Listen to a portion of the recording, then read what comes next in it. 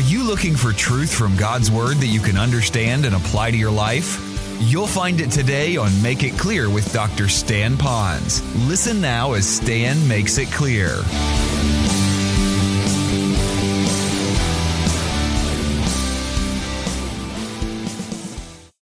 I hope you brought your Bibles with you today, and if you have, would you open them up to Philippians chapter 1? For those of you who are our guests, last week we began a two-part series called How to Pray More Effectively for Others. So let me ask a question. How many of you know someone that's in your family or life that you believe in your loving way that their life does need to change for the better? How many of you know of someone in your family or life where their life needs to change for the better? Would you raise your hand? I know I have them. Probably some of you are saying, yep, I'm praying for you, Pastor. Your life needs to change. I'm sure it does. We all need to have that happen in our life. Well, you know, as I got reflecting upon the people there at Philippi in that church and what Paul was doing, I got thinking about what was happening in his life. He really loved those people at Philippi. In fact, some people like to think that the book that he wrote here, this letter, was a thank you letter for the way that the people at Philippi loved him and supported him when he had particular needs in his life. So he really loved them. But he did more than just love them back. He did a lot more than just write them a letter that we can kind of peer into today to get some truths to apply it to our life. He also prayed for them. And we learned last week why he really prayed for them. And this is what I'd like you to do to engage in this message today. I want you to think about the people that are surrounding your life or the people you love, their lives, and ask yourself, am I praying for them that their life will change? And if it's no, I haven't been, I'd like you to step up and say, you know, from the Word of God and what I'm hearing today, I'm going to engage a little bit more in prayer, but sometimes I don't pray as often as I should. You know what might help you is what Paul did. You know what he did? He said, I had you in my mind. So he began to think about those people. So right now, I'd like you to think about the people that you know their life needs to change. Think about them by name. See their face. Maybe even think about the last encounter you had with them. The second thing he said is it moved from his mind to his heart. He said, I also had them in my heart. So it went more than just thinking about them, but he said I started feeling for them. I had a little bit of an understanding, maybe why they were acting the way they were acting. Now, obviously, especially if they knew truth and they were rejecting it, and they're now living the consequences of a lifestyle like that. But even so, you could understand them. I felt for them as perhaps the pain, because hurting people hurt people. Remember that phrase. If someone is hurting someone that you love, it could be because they're hurting themselves. So there's hurting people hurt people. So now you feel for them. You have them in your heart. And if that's the case, for those of you who know Christ as Savior, some of the best things you can do to help that situation is to begin to pray for them, in which Paul said that he prayed for them because he longed for them. And I think it was more than just a longing for them. He longed for the best for them. So he began to really pray for them. And so today what I'd like to do is I want to open up the section here of Philippians, this letter, and to figure out what did Paul actually pray for the people at Philippi. Maybe I could learn something about his model prayer for those people that I could now use to pray for the people that I have in my mind, in my heart, and now in my prayers. But I need to give you this little side thought. Some of you might be thinking about those who are crashing and burning around you, and you don't have a lot of people like that. Kids are doing okay. The family's not in jail. The people you work with are okay. And so you're going to zone out of this message. They're doing all right. Well, I want you to know this, that when Paul was writing to the people at Philippi, it wasn't because those people in Philippi had such horrible lives or were doing such horrible things. In fact, there was only a couple ladies that had a little problem with one another, but most of this book is a book of affirming them, of how good they were. So even if your friends and your family are doing real well, I believe we could extrapolate from this passage of Scripture some truths to help us to kind of beef up our prayers for them. So whether they have lives that desperately need to be changed, or they have lives that are okay but they need to grow, then I believe there's something that we can gain from that. So let's begin here, and I want to just show you the first part of this prayer here. Number one is maturity based on charity. I'll explain what I mean. When you want to pray for those people, you want to pray that they will grow up, that they'll become more mature, but you know it's going to be based upon charity or love. So let's look at the first part of that phrase, that verse. It says, in this I prayed. You might want to notice it doesn't say, this I wish for them, that they would love more and more. It says, no, this I pray. You know, I'm finding that more and more Christians, they really wish people would change. They talk about people changing. They talk about others and gossip about other people that they need to change. But I don't know that they really pray. Now, some people might say, yeah, I prayed about it, but my question is, did you pray about it specifically, by name, what they needed to do, how they needed to change? Now, I'm saying this for a purpose. Paul just didn't say, in this I pray for you guys, and then move on to another truth. He said, no, this I pray for you, and then he specifies what he was praying for them. So what I'd like you to do in your mind now is you want to pray for them. You want to go to the throne of God in prayer. Now, something else is interesting. It says, "And this I pray that your love may abound still more and more." You see that phrase, your love? I want to kind of take us back for a moment. Right now, we're studying the book of Philippians, and we're learning some great truths about people who lived almost 2,000 years ago. For some of you, all these are just a church, a group of people. I mean, they're so far out of our minds. They're just like an old, dusty, dirty church that lived 2,000 years ago. But I need to let you know that when he was praying for them, it was a church very similar to ours. For example, in that church, he had a businesswoman. Some of you ladies do business here in some measure. He also had a civil servant that worked in the court system, you might say. Now, some of you may not work in the court system, but you work in some measure for the government. We have some people like that. There was also a young girl that was so involved with demonic activity, but she was delivering. Now, we don't know how young she was. She could have been elementary, maybe middle school. And then it said that this jailer had his whole family, his household got saved, so that's going to throw in the rest of us, whether you're a civil servant or whether you're a businesswoman or whether you're a youth. It doesn't really matter. So in a sense, the church at Philippi was very similar to ours. They also had a very strong military presence, where the guys would go off to war as well. So you can see that what he's saying is, I'm praying this for you. So I'm saying this for this reason for us. This letter that was written to them could have been written to the church at Honolulu or International Baptist Church right here. So the principles that we're learning is going to be for all of you teenagers today. It's going to be for all you moms and dads and business people and civil servants and military people and perhaps retired folks. These truths are for all of us. So he says, "And this I pray that your love, wherever you are, whatever your profession is, that your love may abound still more and more in the knowledge and discernment."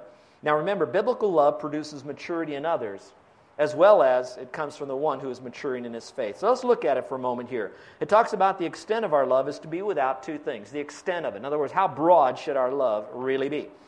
Now, first of all, it talks about it being without prejudice. Without prejudice. And it says, "In this that I pray that your love may abound," and that means without prejudice. It may kind of go out to everybody.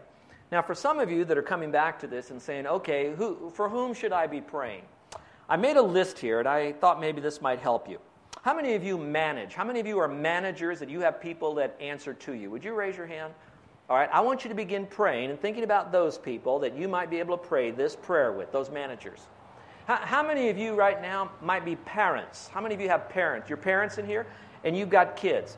How about your kids? I would like you to pray for them as well, whatever their needs might be. And I'm going to open this up on the love factor here in a moment. And then how many of you might be people that, wherever you might be, you'd be a shepherd of a group of people? If you really want to be specific, it is Paul, the model shepherd, praying for his sheep there at Philippi. So all of us who are pastors or spiritual leaders in this church, the best illustration would be that we would be praying for you all using this as our model prayer.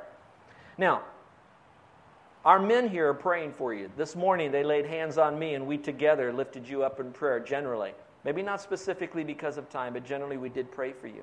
Our guys are praying every deacons meeting, long time in prayer for you. You are really loved. Some guys take the lists of the men of the church and they're praying for you. You didn't know that, did you? This church is a praying church. We may not be a large church, but we're a church that realizes our needs. Now, with all that being said, I'd like to keep my illustration on this point to make it more applicable to where we are. So, moms and dads and kids, I'd like you to listen right now. Last Thursday night, we had our Bible study with the men. And at the end of this Bible study, I gave the guys an opportunity to share the deepest request that God, the Holy Spirit, laid on their heart to give it to us and that we would pray. I was incredibly encouraged by everybody bringing out a different part of the mosaic of prayer. But one man said something in that meeting that I thought would be good to use as a running illustration through this point. And here's what he prayed about. He said, "Would you pray for the young people in our church who are now going to be going into a new school, new class, a little bit new environment?" And we began to reflect on how many kids are going in from one school to another school, going in from one environment to another environment. And then we got thinking that these kids had some great Bible teaching with the youth and with the teaching here, etc. But now their spiritual mettle is going to be tested when they face a new array of friends and teachers, the new sights and smells of a new classroom even, a new school. And I got thinking about all the challenges that they're going to face with one another. And then I got thinking, besides just being challenged for their faith, they're going to be challenged for their faith as it regards to relationships with one another. How well do our young people relate to each other? Now, young people, I need you to know this. As a parent now, I know that there's things called sibling rivalry. You know what that is? When you kind of pick on brothers and sisters and all of that. But nothing hurts a mom and dad more when that sibling rivalry gets really bad, all right? And so I hope that you listen to this about this loving one another. So let's go back to this here. So we're going to pray that our young people particularly, we're going to look at them right now, pray for them, our kids, that they would abound in love more and more with one another without prejudice. Now I have something here. I've done this illustration before. Some of you new kids haven't seen it, so you need to see this right now. You see, this is a can of Coke. Now, in it is a lot of carbonation. We're going to let this can represent you right here. We're going to let the Coke in the can represent the love that God has poured into you when you trusted Christ as Savior. Now, adults that are out there, I want you to think about the same thing. You're the can, nothing more than a little old dummy mental can, but God poured His love inside of you. Now, that's the love inside of you. Now, that verse says that we would love more and more. Well, how can you love more and more? Well, an earthly illustration would be, if I took this can and I shook this thing, all right? And so as I'm now walking with the Lord and God's love is inside of me and it's filling me full of His love, He doesn't want that love to be contained inside of me. In fact, more than anything, He says, let this love be shed abroad. It needs to be more and more. And this love needs to go to as many people as possible. Now for you, I'm not done yet. Just a second. I can feel it building though. All right? But right now, I'm not going to talk about you loving your parents, although that's important. I'm going to be talking about you loving your friends. I'm going to talk about you loving the other people in your youth group more and more. And some of you that have irregular people you work with, more and more. Okay, now that we've done this, he says it needs to be shed abroad. So let me pop this thing right here. Now, I'm not going to do that, all right, because we all know. How many of you have seen the commercial where this kid shakes it up, pops it open, squirts, and the mom turns around with this hose and nails them all? Now, why I said all of that is this. You have the capacity to love within you because God gave that to you when you trusted Christ as Savior. But what we're not to do is to contain it. Now, watch this. It's to be without prejudice. Now, if I was to squirt this on Andrew, you would think that I don't like him, because usually when you squirt stuff on him, you're going to mess him all up. But love isn't because I don't like you, it's because I really like you. So if I'm going to squirt love, watch this, kids. I can squirt my love on him, but the Bible says it's not to be restricted to him. It's to abound, which means it knows no extent. So the love I give to him, I need to give to him. I need to give to him.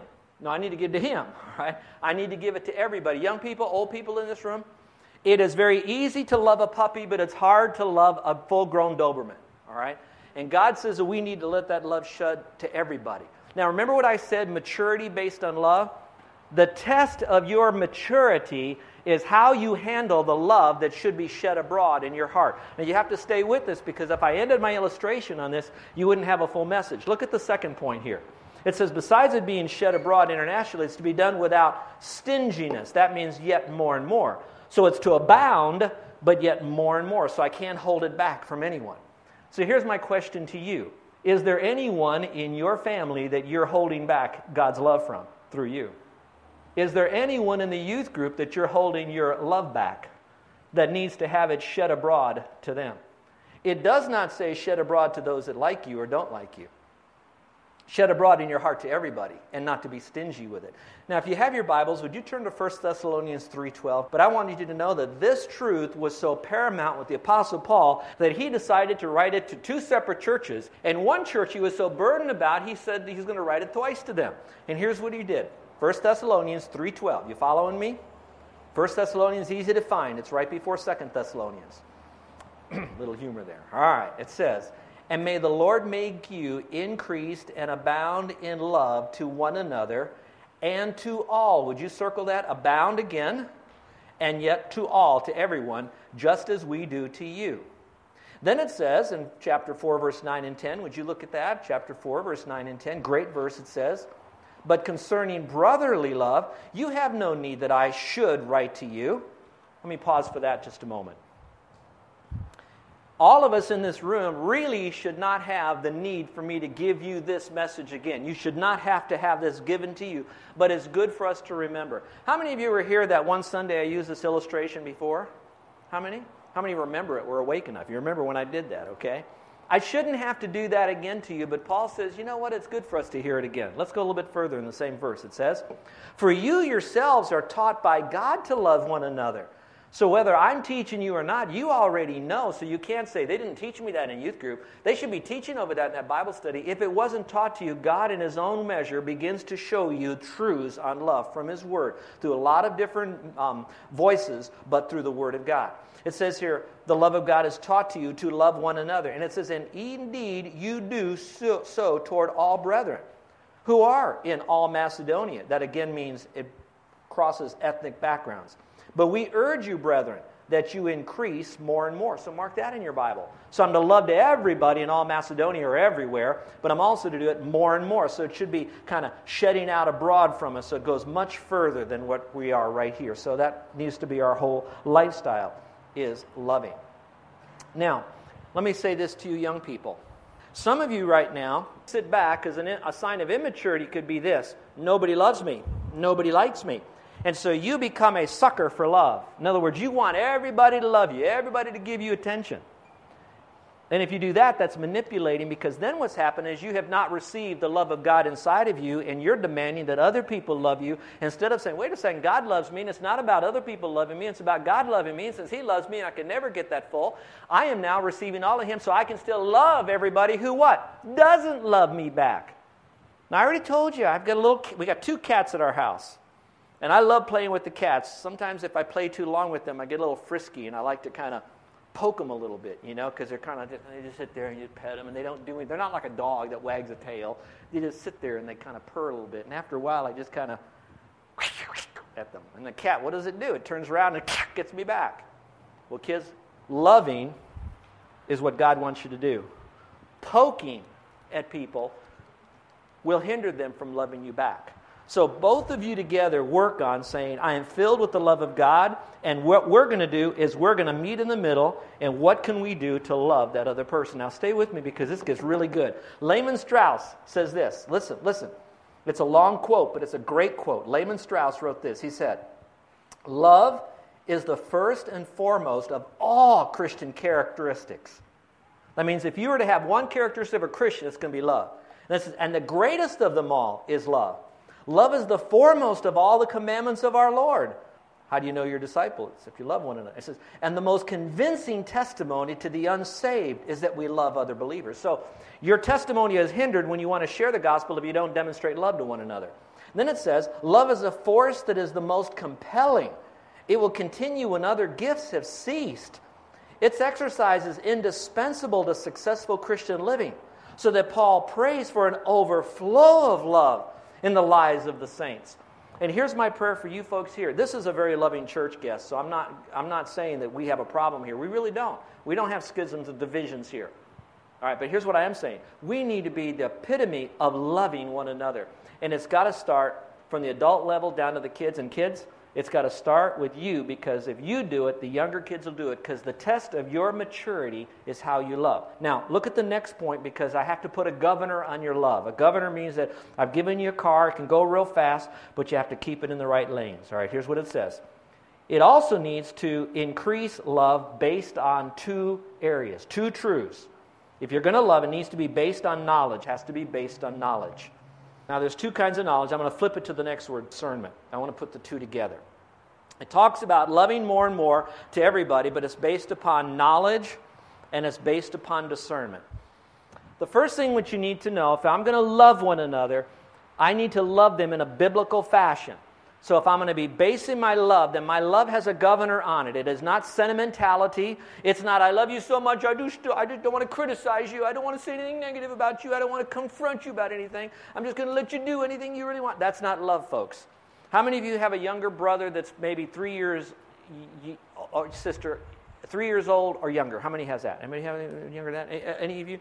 If I had a 2-year-old and I saw that 2-year-old opening up the cabinet underneath the sink that has a bunch of detergents and poisons in there, and I'm watching him kind of figure out how to unscrew the top, and I'm watching him lift up this bleach, and he takes the bleach and he's starting to do that, what am I going to say? Oh, you're so cute. Look at how you can do that.